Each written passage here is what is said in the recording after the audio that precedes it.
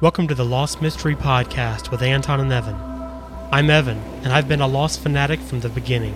And I'm Anton, experiencing the mysteries for the first time. Join us as we start from the very beginning and make our way through the very end.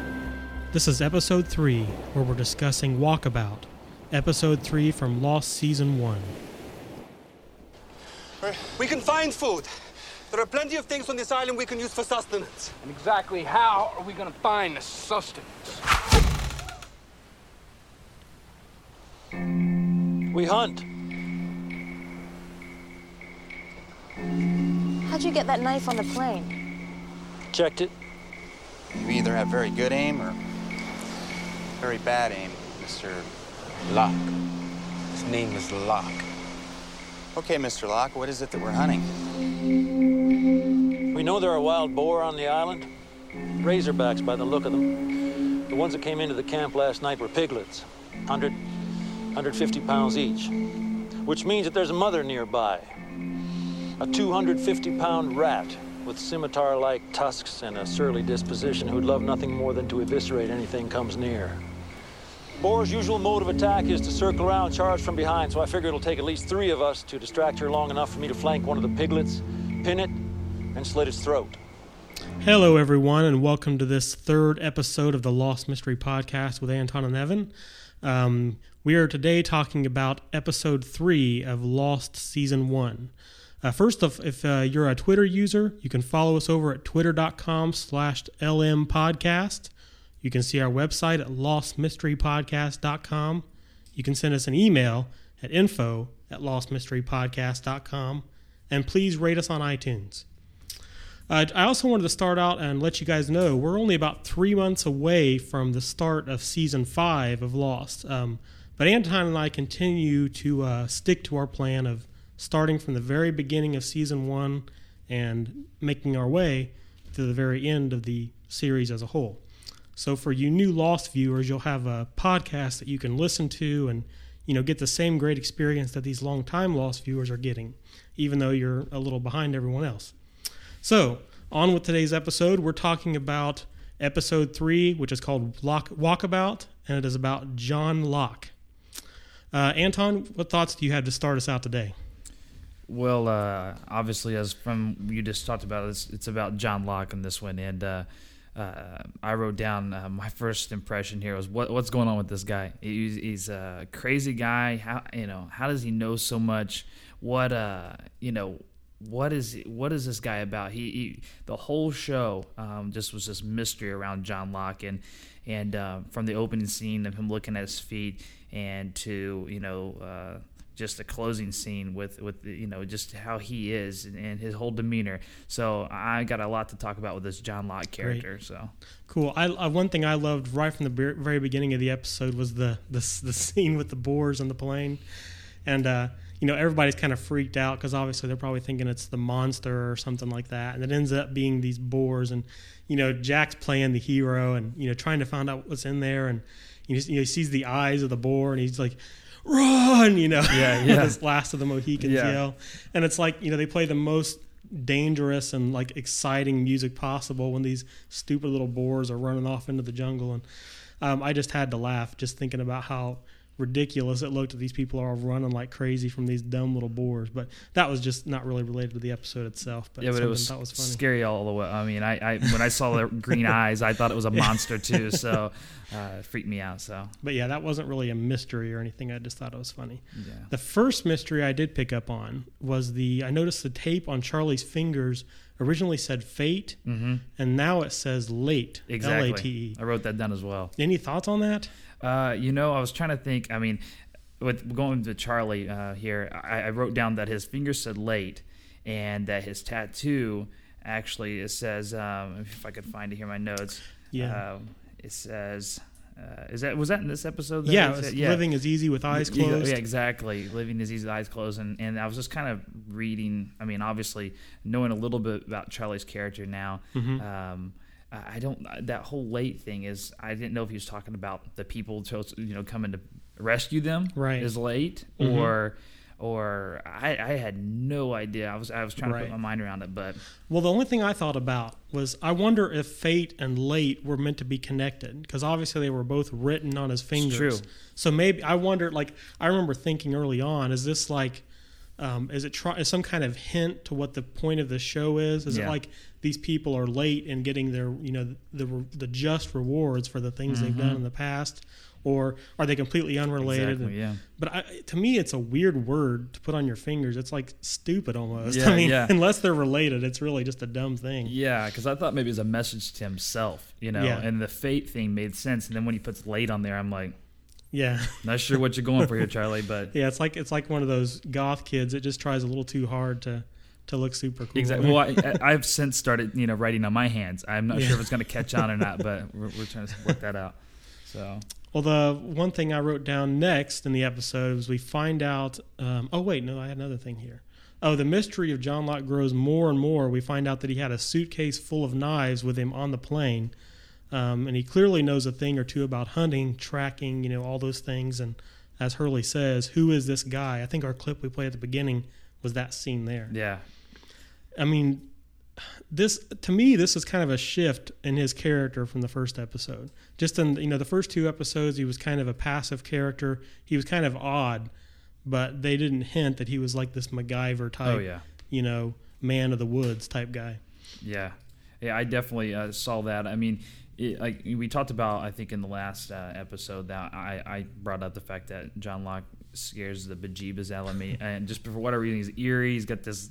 With this weird look. The last scene of the episode 2 was just him staring and just like I said, he's got this eeriness about him. But now, like you said, he's more assertive. It's like I wrote down that he wants to be there. Mm-hmm. It's like It's like it's giving him a chance to become the person he truly thinks he is. Exactly, and not as we see, he worked in an office in a cubicle, which was odd to me. Like they go from this scene of this guy like setting up the scene for them to go hunting to some guy sitting in a cubicle, talking to a guy on the phone like he's in the army. I thought he was in a CIA or something. Yeah. He's like, is this line secure? I'm like, oh yeah, okay, makes total sense. And then no. And especially for those, people who watched Alias, they know that the guy that plays John Locke also played the director of the FBI in Alias. Oh, okay, I did not know that. So. I don't know if there's like some tie in there or not, but I think either way, they kind of really twisted on you when you find out that he was just an ordinary cubicle working guy that, in most respects seems like he was kind of a loser. Yeah. Oh yeah. In some ways. And can I just go on record to say, if I ever see John Locke's boss outside of this, I will fight him. Yeah. I will fight him to the death. Yeah.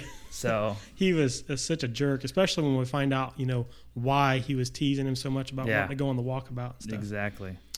I know one thing I made a note of. When Locke is sitting in his cubicle, he starts to use the adding machine after his boss asks for those reports. Right.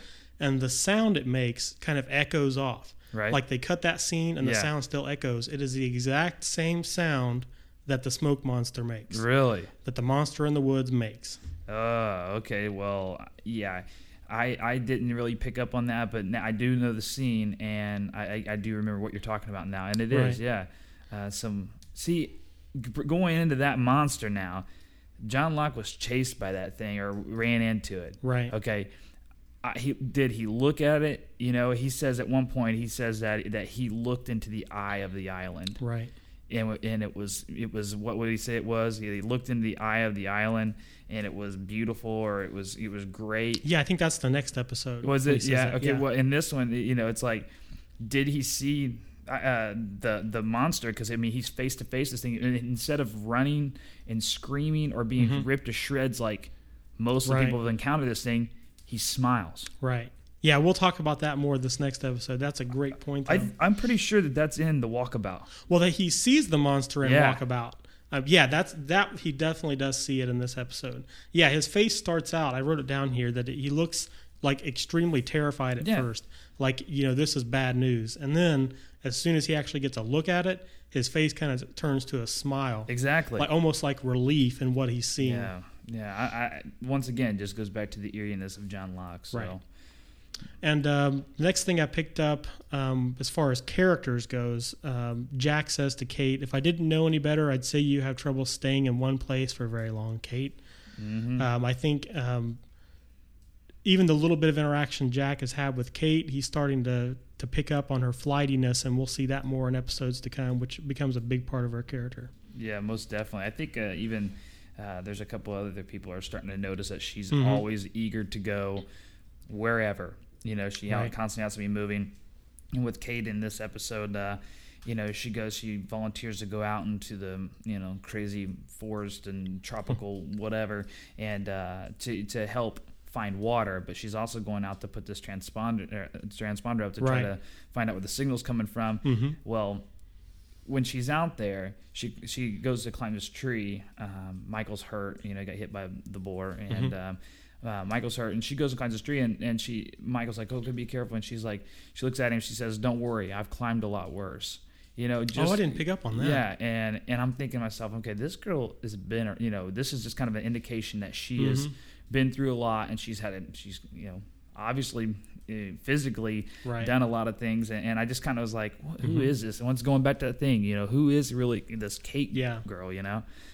So I just kind of picked up on that she was kind of alluding to her own past there, right? And actually, I think in this, in that same episode, right before Michael got hurt, Michael asked her why she was in Australia, and right as she's getting ready to say something, that's when John Locke sees the boar. And he's like, wait. And I'm like, oh, you kid, you know, I stop know. it. And that's the weird thing, too, is I can't even really recall why she was in Australia. I guess that's what we've seen in the last couple of episodes. She was there running away and stayed with the farmer. That's why she was there. But we don't know why. What made her go exactly. there.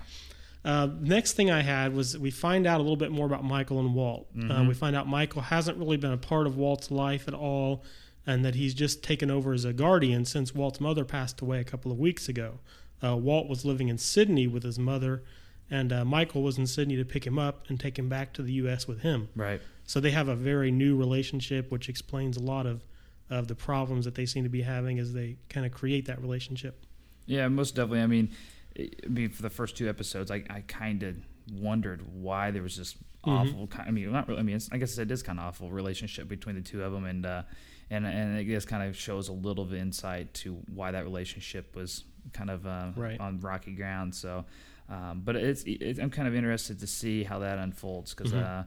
You know, I'm a father myself, and I'm always pulling for that relationship and that bond, you know, to be formed there. So, one thing, I don't know if you picked up on this or not. The word destiny was used many, many times in this episode. There was lots of talk about Locke's destiny, both in the break room at work when he was talking with his boss and the coworker, and when he was talking with Helen on the phone later on in this house. I find it interesting that Helen, you know, ends up being what appears to be a $90 an hour phone sex operator or something. The only thing that makes sense to me. Me too, yeah. And in the break room, the person he's playing the game with makes mention to Helen. So he's obviously telling other people, you know, talking about her as if she were like a girlfriend. But clearly from, you know, Helen's response on the phone, this is all business for her. And I think that's a really interesting look into Locke's character. Yeah, and the type of life he has. He seems to be a loner. Doesn't really seem to have many people in his life, and he has to lie to make people think that he has a somewhat normal life. Yeah. But I thought that was interesting. Yeah, it was. I mean, I wrote down a couple things about that, and I just asked it first, you know, who is this Helen girl, and we find out, you know, kind of who she is. But my question was, why was Locke so obsessed with her, you know? And you know, whenever Locke you know, dodges the bullet from the boar, he calls Kate Helen, you know, and he says, he's like, I'm fine, Helen, you know, and she's like, Helen, you know, and he just kind of immediately turns it off. But yeah, that destiny word comes around so much in this episode, and a lot to do with Locke. And he says it a lot, and he, don't tell me what I can't do. Right. You know, and that's another part that he gets into. So now, I don't know if I can articulate this clearly, but I find it really interesting, the whole flashback thing that they do. You know, Locke gets, you know, gored by the boar, right? And say that and a bunch of times. He's laying on the ground, and that's when his flashback kicks in. Right. And then he wakes up and he starts calling Kate Helen. Right. It's almost like it's not just a memory. It's almost like the flashbacks aren't just to give us information about the character. It's almost like the people are actually remembering those things at that exact time. And I wonder if there's if these are just really memories, or if there's actually some weird thing going where these people are almost connecting back to their past somehow. Yeah. I mean, I have no clue, but like, it seems really weird that Locke would just have this memory and all of a sudden would start calling Kate Helen. No, there's something going on there because it's too vivid. Each person that's gone back, I mean, there's a character change immediately afterwards. Right. It clearly affects their life on the island. Just from having that flashback. Exactly. Yeah. It's not just like you said, not just a little memory. It's something that's changing them. So. Mm-hmm. Well, moving right along, we had the monster was back again. This time it was in the daylight, which is the first time we've had that happen.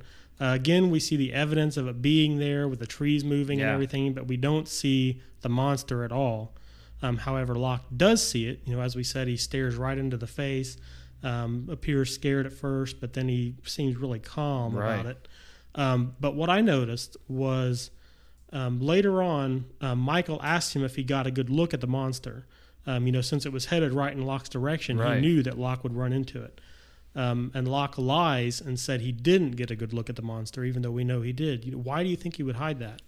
Like I said, it goes back to just, in my opinion, just as there was something that he saw that he's not willing to share. Mm-hmm.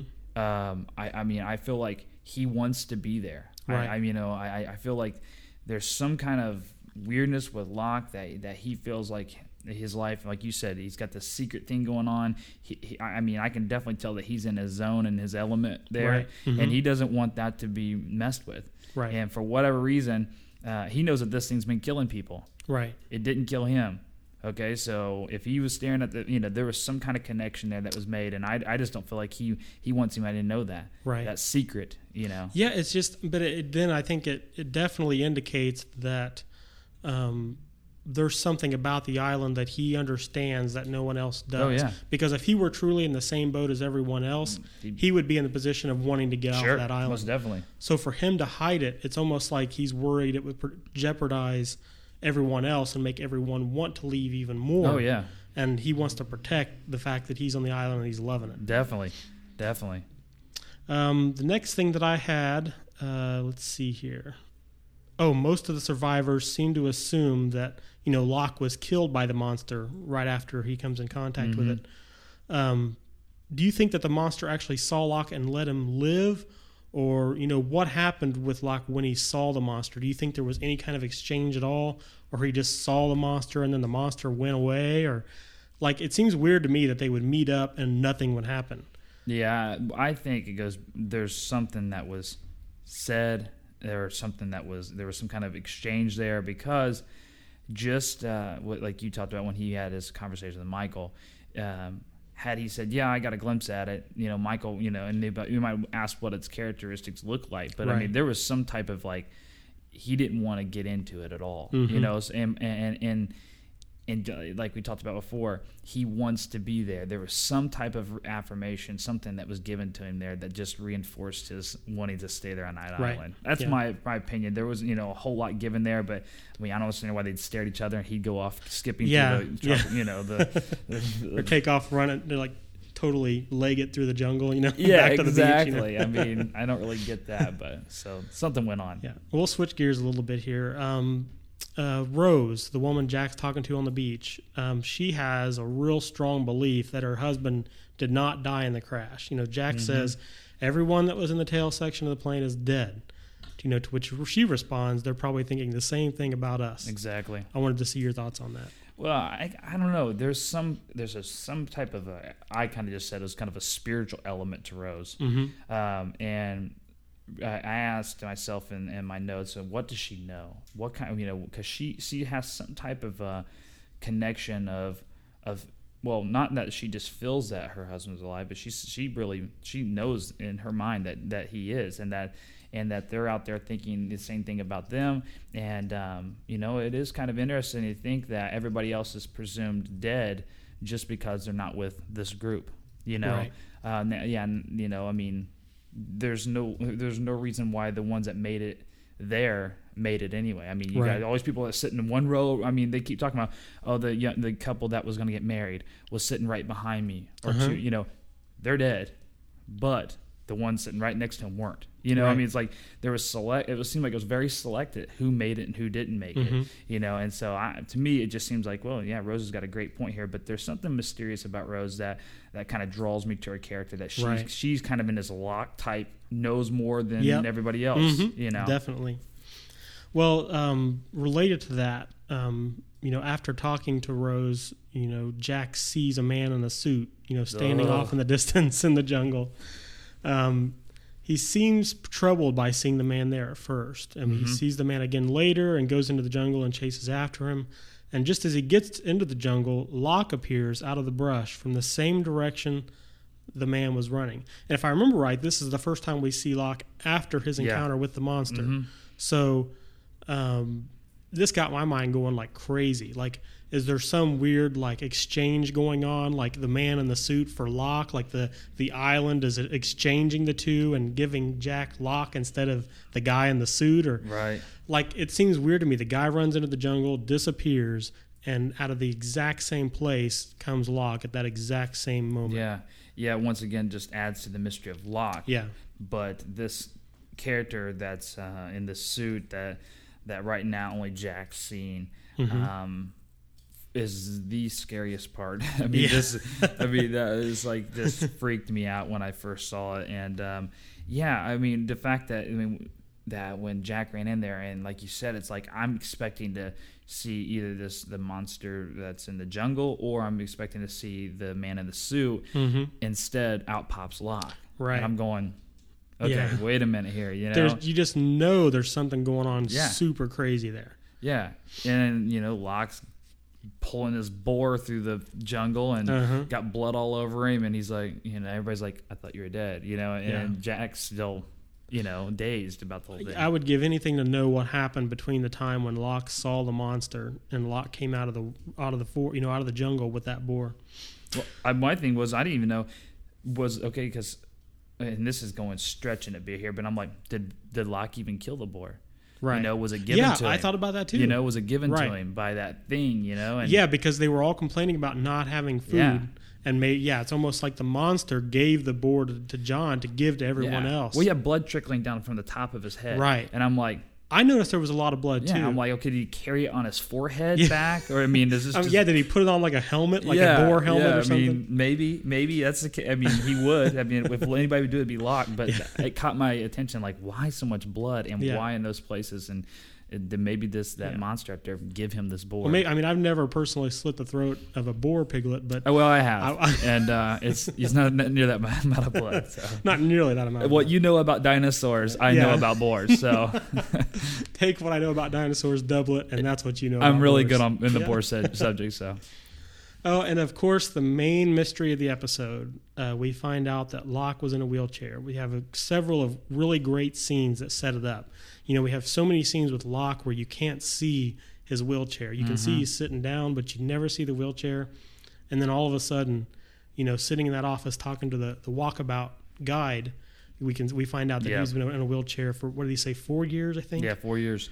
You know, it's just amazing. You know, he was been taken from this situation where he was not allowed to go on this walkabout that he was so excited about because he was in a wheelchair to, you know, we see him, you know, stand up for the first time in 4 years. The amazing scene, we see Locke stand on his own, and for the first time in 4 years, he stands up, the joy on his face, he realizes that he can walk again, and just that moment, you know, he's asked to get involved in helping to save some of the other survivors. And like, it just struck a chord with me imagining, you know, putting myself in that situation and how exciting it would be, like, for someone to say, hey, you know, come over here and help, and for you to actually be able to do it for the first time, and how exciting that would be. Yeah, most definitely. In this scene, I just wrote down that the closing scene with Locke was amazing. I mean, first, you know, you see him trying to go to the walkabout, and they're telling him no, it's not going to happen.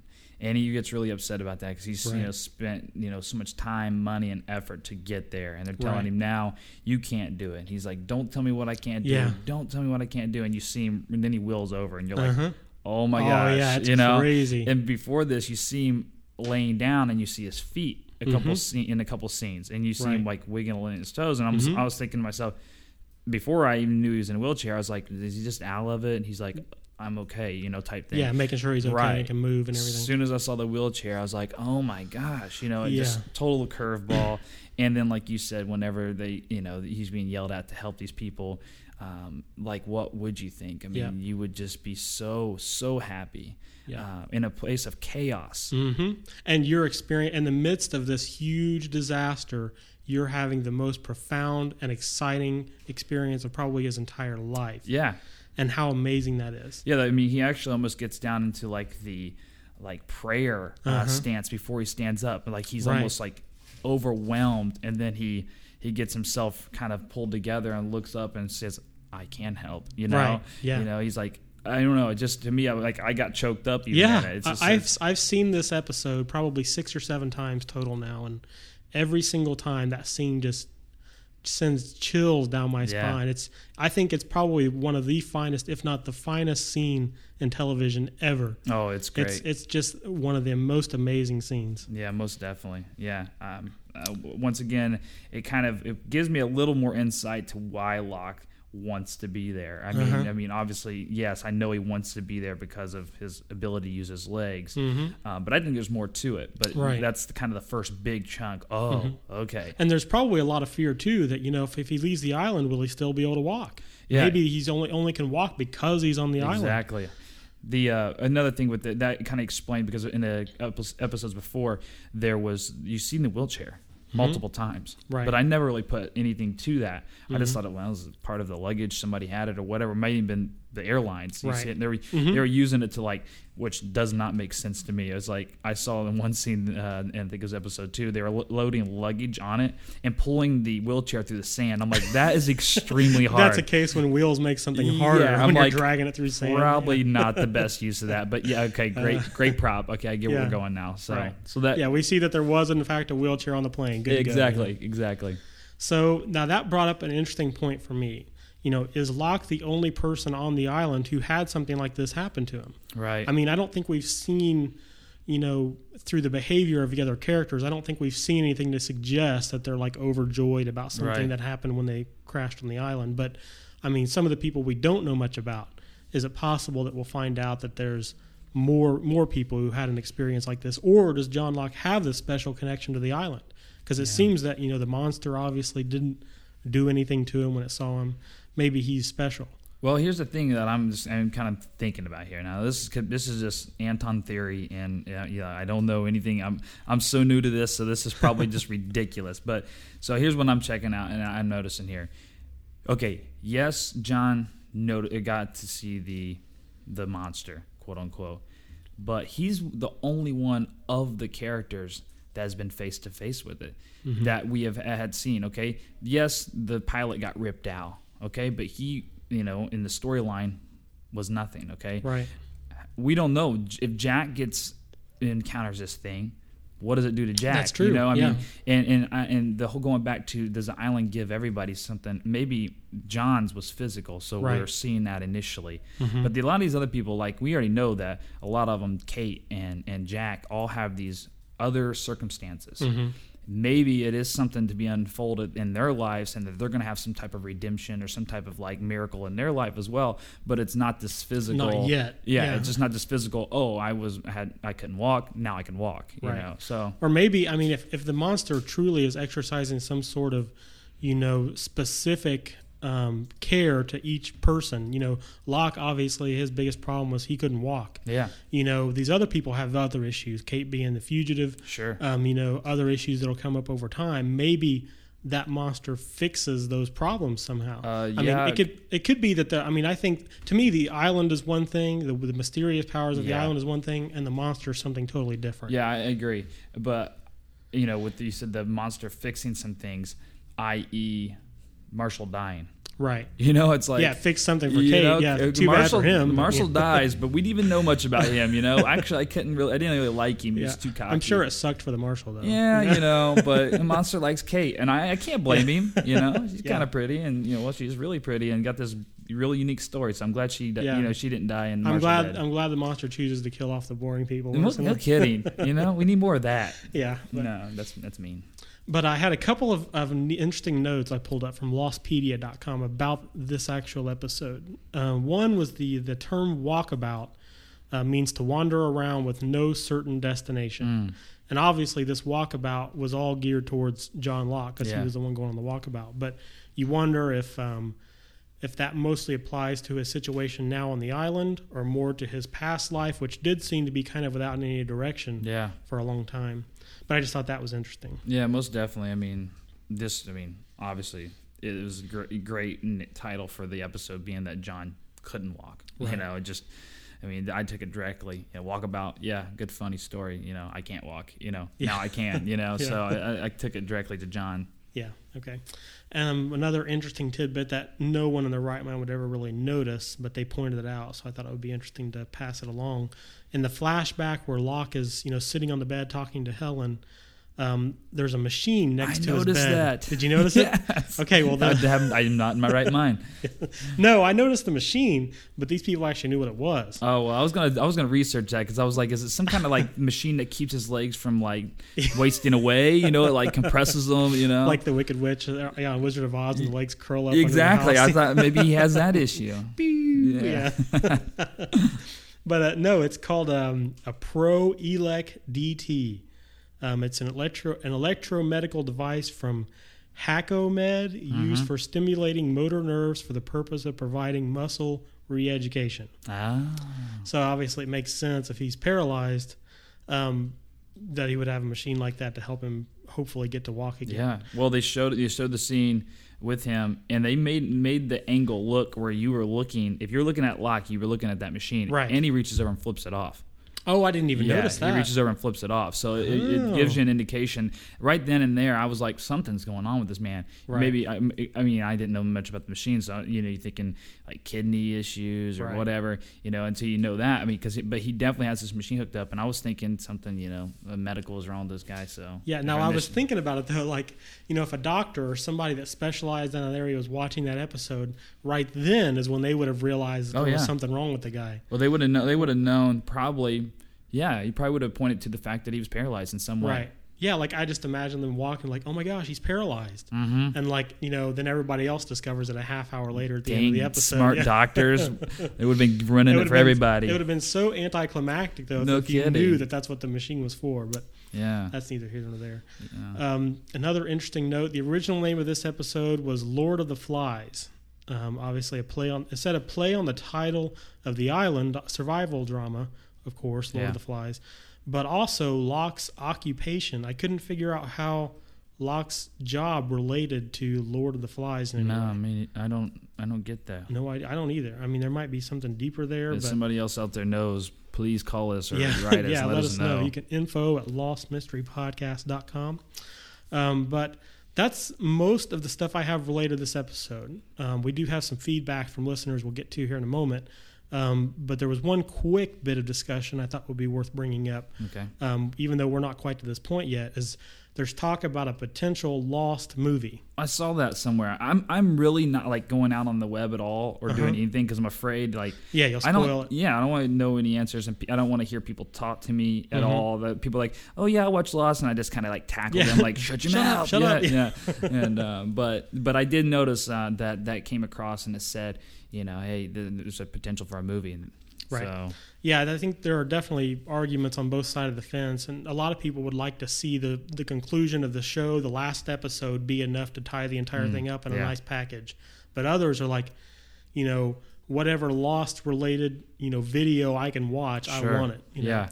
But we'll see how you weigh in on that as you watch more of the episode. Most definitely. But personally, I would love the show just to tie itself up, but if they could somehow create a movie that would supplement that, I'd be all for it. If they could do like a Home for the Holidays Lost version, everybody together, opening gifts, that might be cute. Yeah. I don't know.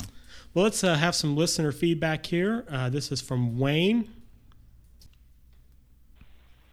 Hey, Anton and Evan, this is Wayne from Wayne Henderson Voiceovers. I also do the Wayne's Take on Fringe podcast, calling from sunny Southern California. And go ahead and use this in your next podcast if you want. I just wanted to call and give you guys props for the Lost Mystery podcast. I've enjoyed listening to the first couple of episodes. Just, you guys have a banter, I can tell, but like you said, I think you were cousins, and it shows that you've chatted together a lot over the years. And I like having the fresh perspective of what it's like to watch Lost from the beginning. Again, it reminds me why I love Lost, or how I got into Lost in the first place. I mean, I definitely love Lost for what it is, but this does remind me why I got sucked into it in the first place. And even a couple of things that I never noticed or heard about on other podcasts through the years. And I've listened to a lot of Lost podcasts.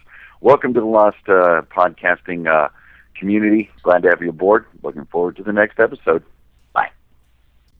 Thank you, Wayne. Yeah, he mentioned the Fringe podcast that he's with. I've actually been watching Fringe myself. It's another J.J. Abrams show, right. Same person who created Lost. It's definitely different from Lost, but it's a great show, some great mystery, all kinds of crazy stuff that happens in that. But thanks for the feedback. Like Wayne mentioned, we do try to cover things that haven't been discussed in a lot of other podcasts, and most of that will just happen because this is a very flow of conscious discussion that we have, and we each notice different things than a lot of people would. But we hope that even for people who've watched Lost from the very beginning, that there'll be something here for you as well. I mean, obviously, it's going to be of most interest to people who are starting from the beginning, but hopefully there'll be something for you guys as well. If nothing less, you can laugh at me, the fact that I know nothing. So yeah. But I think that'll wrap us up for this episode number 3 of the Lost Mystery Podcast. And again, if you want to follow us on Twitter, you can see us at twitter.com/LM podcast. That's LM as in Lost Mystery Podcast. You can see our website at lostmysterypodcast.com. You can send us an email to info@lostmysterypodcast.com. Or you can call our listener line like Wayne did at 765-439-4190. Until next time, we will see you guys later. Thanks for listening to the Lost Mystery Podcast with Anton and Evan. Hopefully we'll see you in a week or less. In the meantime, if you haven't already, you can go sign up and become part of the community at lostmysterypodcast.com. Email us with your questions or comments at info@lostmysterypodcast.com. And please call our listener line at 765-439-4190 with your name, where you're calling from, your message, and also let us know whether or not you'd like your comments to be used on an upcoming episode.